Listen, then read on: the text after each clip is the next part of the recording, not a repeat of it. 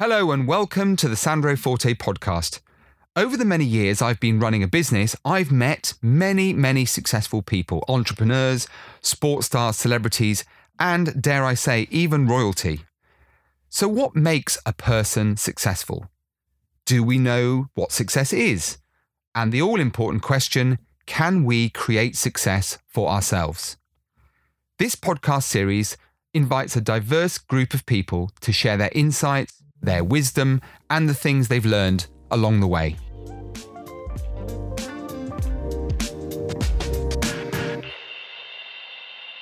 Simon Lester is the CEO and chairman of Lester Hotels, offering an extensive global management service. Simon founded the business in 1999 with a vision of focusing on the guests rather than on the customers, with the objective of offering the best possible service for everyone that stays at their hotels. His portfolio of hotels ranges from service hotels in London to boutique spa hotels with fine dining in Wales. He utilises his wealth of experience by helping other hotel investors, managers and developers create and provide the best hotel experience possible. Well, it gives me great pleasure, and a man we're going to learn an awful lot about today on the Sandro Forte podcast, the wonderful Simon Lester. Simon, welcome to the show. Thank you. It's great having you with us. You are a man whose reputation precedes you. Not only are you a very successful entrepreneur in the hotel industry, but you are also, I believe, someone who created a very unique group of very talented people. Tell us about that, if you don't mind. Or just tell us about yourself, first of all, for those that don't know you. So I kind of fell into the industry when I was in my sort of earlier years, probably around about 16 years old, when I was just about legal to work in licensed premises.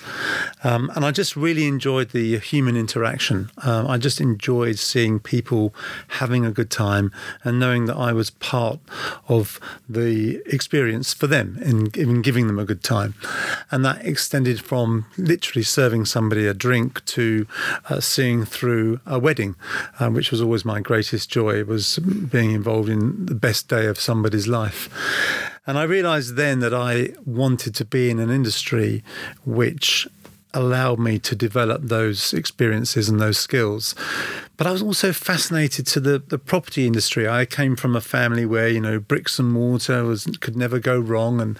And in the earlier years, you could never go wrong. And so I thought, how do you combine what I really enjoy, but also in the property world? And of course, hospitality and hotel management and ownership was a natural progression from there.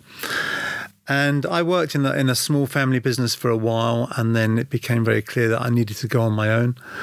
And it all began in 1999. And what were the reasons why you decided to go on your own? A lot of people, Simon, as you know, it's about, controlling your own destiny. Others about determining how much you're worth. Were there any particular reasons why you transitioned from I need to break away from the payroll to taking all those risks myself? I'd like to say that it was all part of a very carefully worked out plan, but I would be lying. It was really opportunist at the time. The directors were reaching retirement age. The market was going into recession. They felt it was a good time to get out. Never having experienced a real recession of my own, I thought this must be a great time to get in. And actually it was, because if you buy in at the bottom of the market, although we didn't know it was the bottom of the market at the time, you can only go one way. And of course, in those days, banking relationships were very different. So I was the group operations director in a hotel company at the time. And I was the one who kind of ran the hotels on a day-to-day basis. And so I had a good relationship with the bank.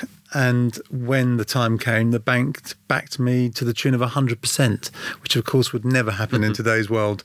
But they did, and I still have a great relationship with the bank manager today. He retired from the bank and he joined our board to help us in our growth. So the relationship I had with my bank manager all those years ago is still thriving today. Wow. And what advice, Simon, no one is better positioned than you for reasons we'll come on to understand in terms of some of the other things you do, because what I love about what you've achieved is you haven't just done it for yourself. You've now taken a lot of your experience and you now kind of mentor and help lots of other people, but we'll talk about that in a second.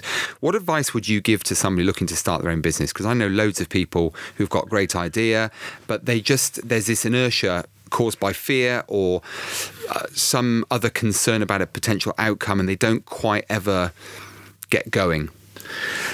I think it's easy to say it now looking back. I think at the time looking forward, as an entrepreneur, you live on the seat of your pants. Everything is opportunist. You're constantly looking at how you're going to grow, how you're going to get the sale, how you're going to expand, how you're going to grow your team. But looking back, what I realized that I did was I started with the end in mind. And actually, I read Stephen Covey's book many years later, The 7 Habits, and I was delighted to see that one of the 7 habits was always start with the end in mind. And I thought, you know what, that is exactly what I do. I kind of work out where I want to get to, and then I work back to where I am and build in the steps. And for me, that was all about picking the right team. I remember going to see a very successful businessman as part of my own personal development many years ago. And I went into his room, into his office, and I said to him, "Oh, is this not your office?" Because it was like a hot desking office. There was no paper, there was no nothing. And he said, "No, this is my office." And I said, "But there's nothing here. There's no paper here. Do you not work in here? I mean, what goes on?" And he said, "Simon, the minute something comes onto my desk, my first thought is, who can I hand this to?" And that really resonated with me. And I went out and I realised that I didn't have the right team in place that I could hand everything to. This guy was growing businesses at a rate of knots, and he was able to do that because he could focus on the growing of the business, not the running of the business. And it was from there really that I went away and built my team, many of whom are still with me 20 years later. And I'm very proud of that fact, actually, that many of my senior team were with me in 1999. And so I picked the team, and we were able to grow from there. So really it was two things. It was starting with the end in mind, and then it was about picking the right team. And how do you expand then? You know, what has obviously become a very successful business, but you're global now. So how do you turn let's call it domestic business, into something that is much bigger than that?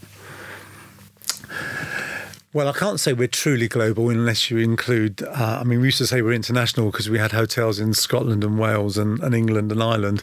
The way things are going, that's international, isn't it? And now Gibraltar. So I guess we are international, but I think probably global is a bit flattering. But how do we expand from there? You know, when you're growing a business, it's all about having, for us anyway, in hospitality, replicatable systems and procedures. And once you've got those systems working, somebody once said to me, "What's your job as an MD?" And I said, "Really, I've got 3 functions: system, balance, check." That's really my job in a nutshell. Put the systems in, make sure they're working, and just check them every now and again. And really, that's how we grow as a management company.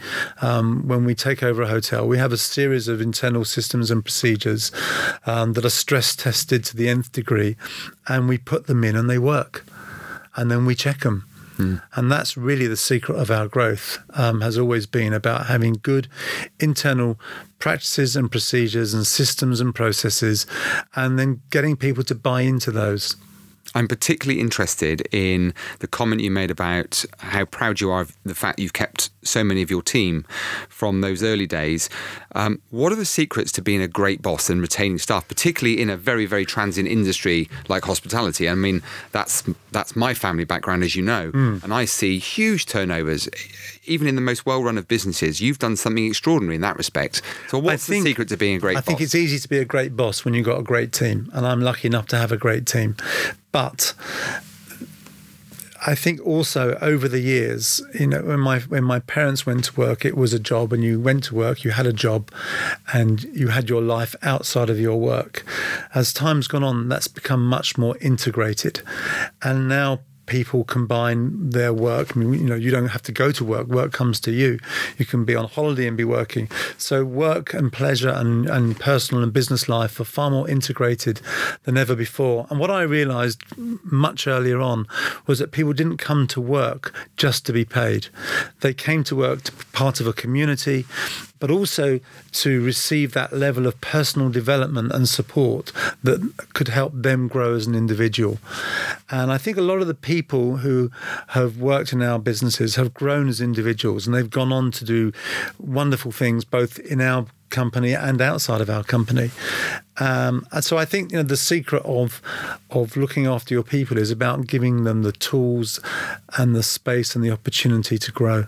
There's a lot of people. I think you're being very modest. I'm sure you are highlighting the fact you've got a great team, and there's obvious reasons for that. I'm sure they're terrific. But I know for a fact that you are also a terrific guy in lots of ways. There are lots of people who look up to you. What are the personal characteristics, if you can just step out of your modesty for a moment, what are the personal characteristics that you have, Simon, that have been the key to your success? So I think maybe some of the characteristics I've inherited from my father. He always had a genuine interest in other people. He still does. He's 85 this year, and he still has a genuine interest in other people. And I think I've inherited that from him, insofar as I will always take the time when I go to our hotels to meet the staff, to talk to them, to hear about their personal stories and their experiences. And I think the relationship that we develop with our people goes way beyond work. And if we can support our people and make them feel really part of the community, then maybe that's a little secret. I don't know. But when you look at the surveys every year around staff, and you see why people leave a job, money's never got higher than 3. And I always remember that 1 and 2 were always free to give. It was kind of a crossbreed between recognition, respect, appreciation. All of those things are always above money, and they're free. Yeah. So, maybe that's just the way I've been brought up. And maybe there are good commercial reasons too. But whatever it is, I think it costs nothing to show respect, be respectful, and to just genuinely care about people and be interested in them. You can't be in a people business and not care about your own staff. And bear in mind you're in a people business, and given all that I know about hospitality, the one thing that comes as part of the territory, Simon, and no one is better qualified than you to answer this, to give us the answer to this one. And I don't think I've ever asked anyone this question before. How do you deal with negative feedback, whether it's, most obviously a guest? And I'm sure they're all delighted with your service offering. But from time to time, with the best intentions, you are going to come across people who have got nothing good to say. How do you deal with that? Because that would test my... It's a really interesting question, and I'd like to widen the question, if I may, to the concept of negativity. I don't do well with negativity. I kind of divide people into 2 categories. They're either zappers, and they zap you with energy. Hence, my coaching business is called Zap. Or they sappers. They sap your energy. They drain your blood. And I don't deal well with people who are sappers. I want people to come to me with a solution, not a problem. And if they just come with a problem, then invariably they are the problem.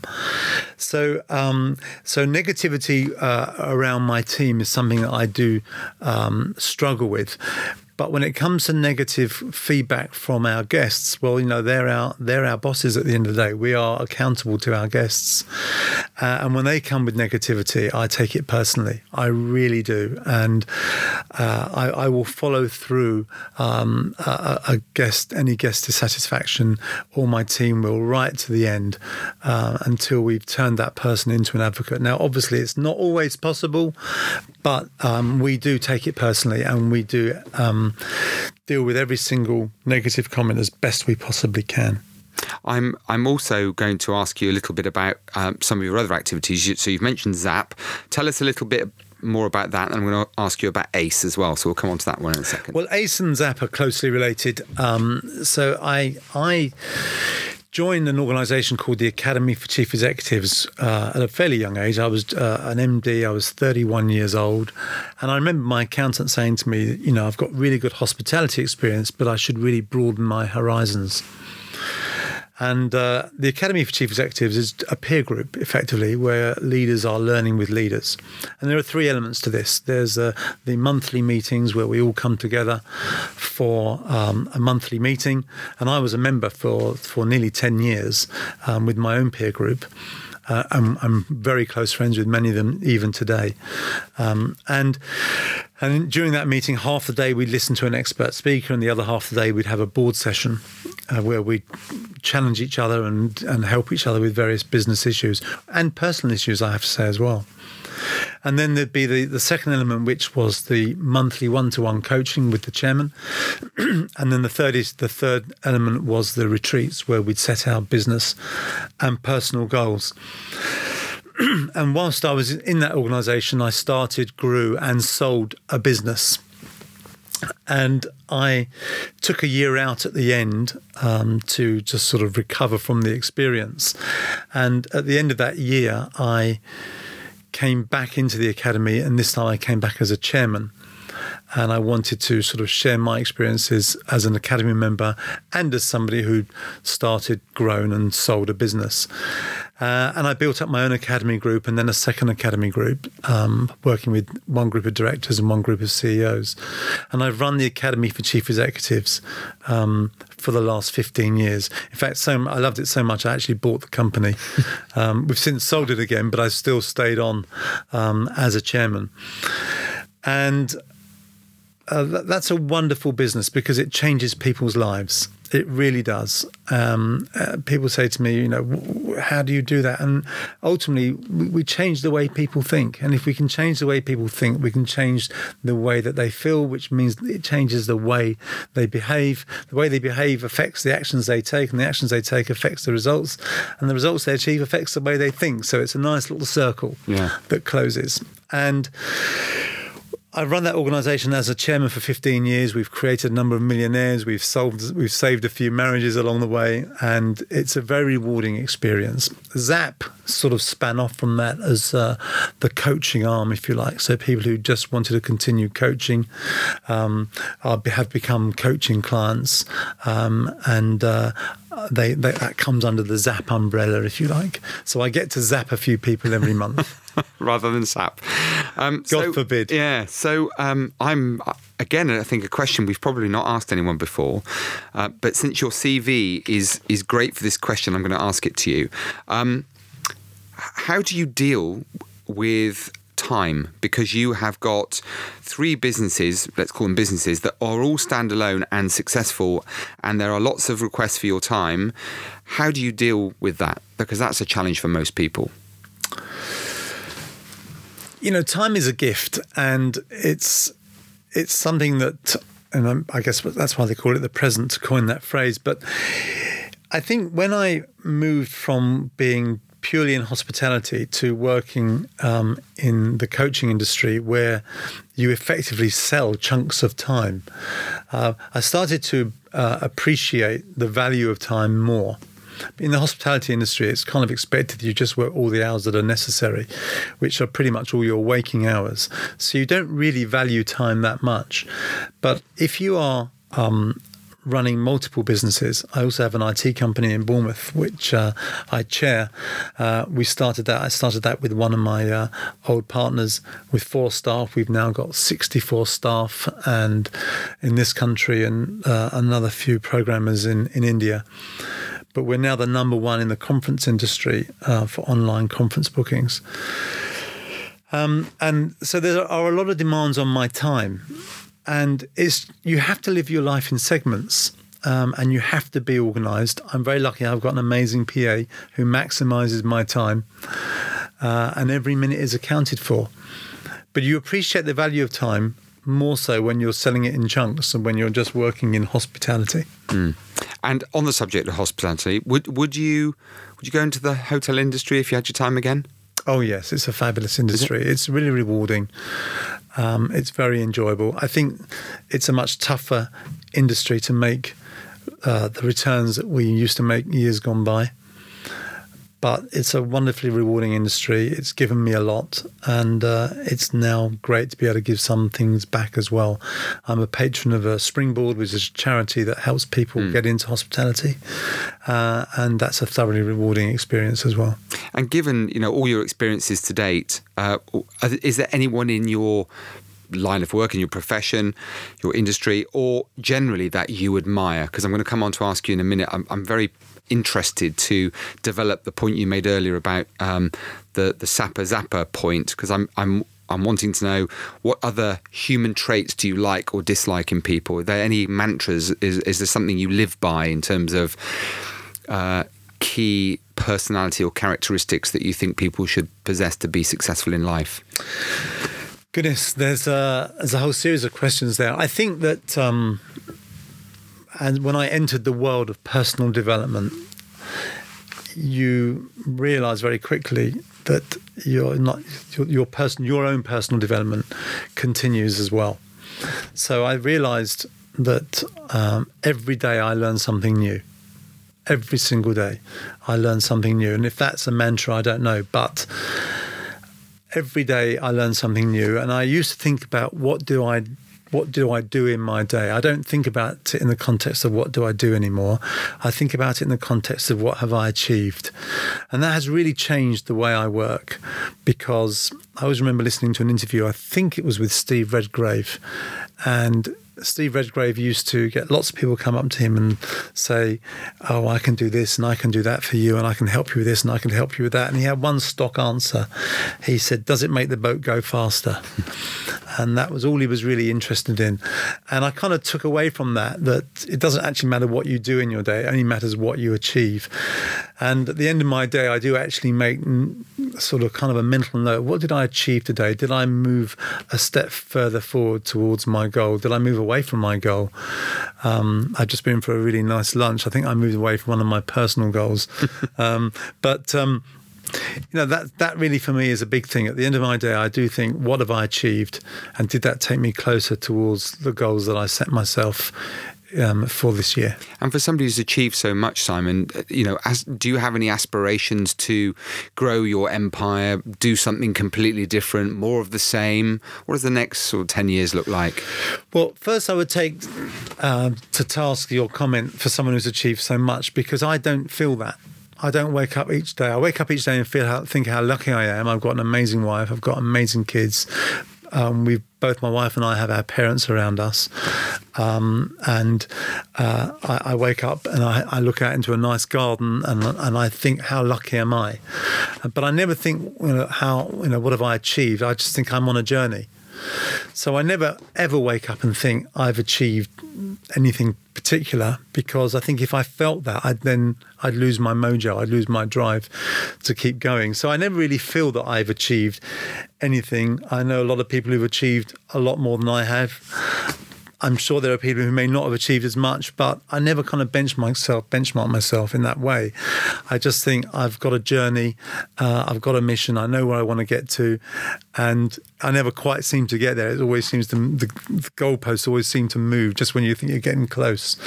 You just set some more stretching goals.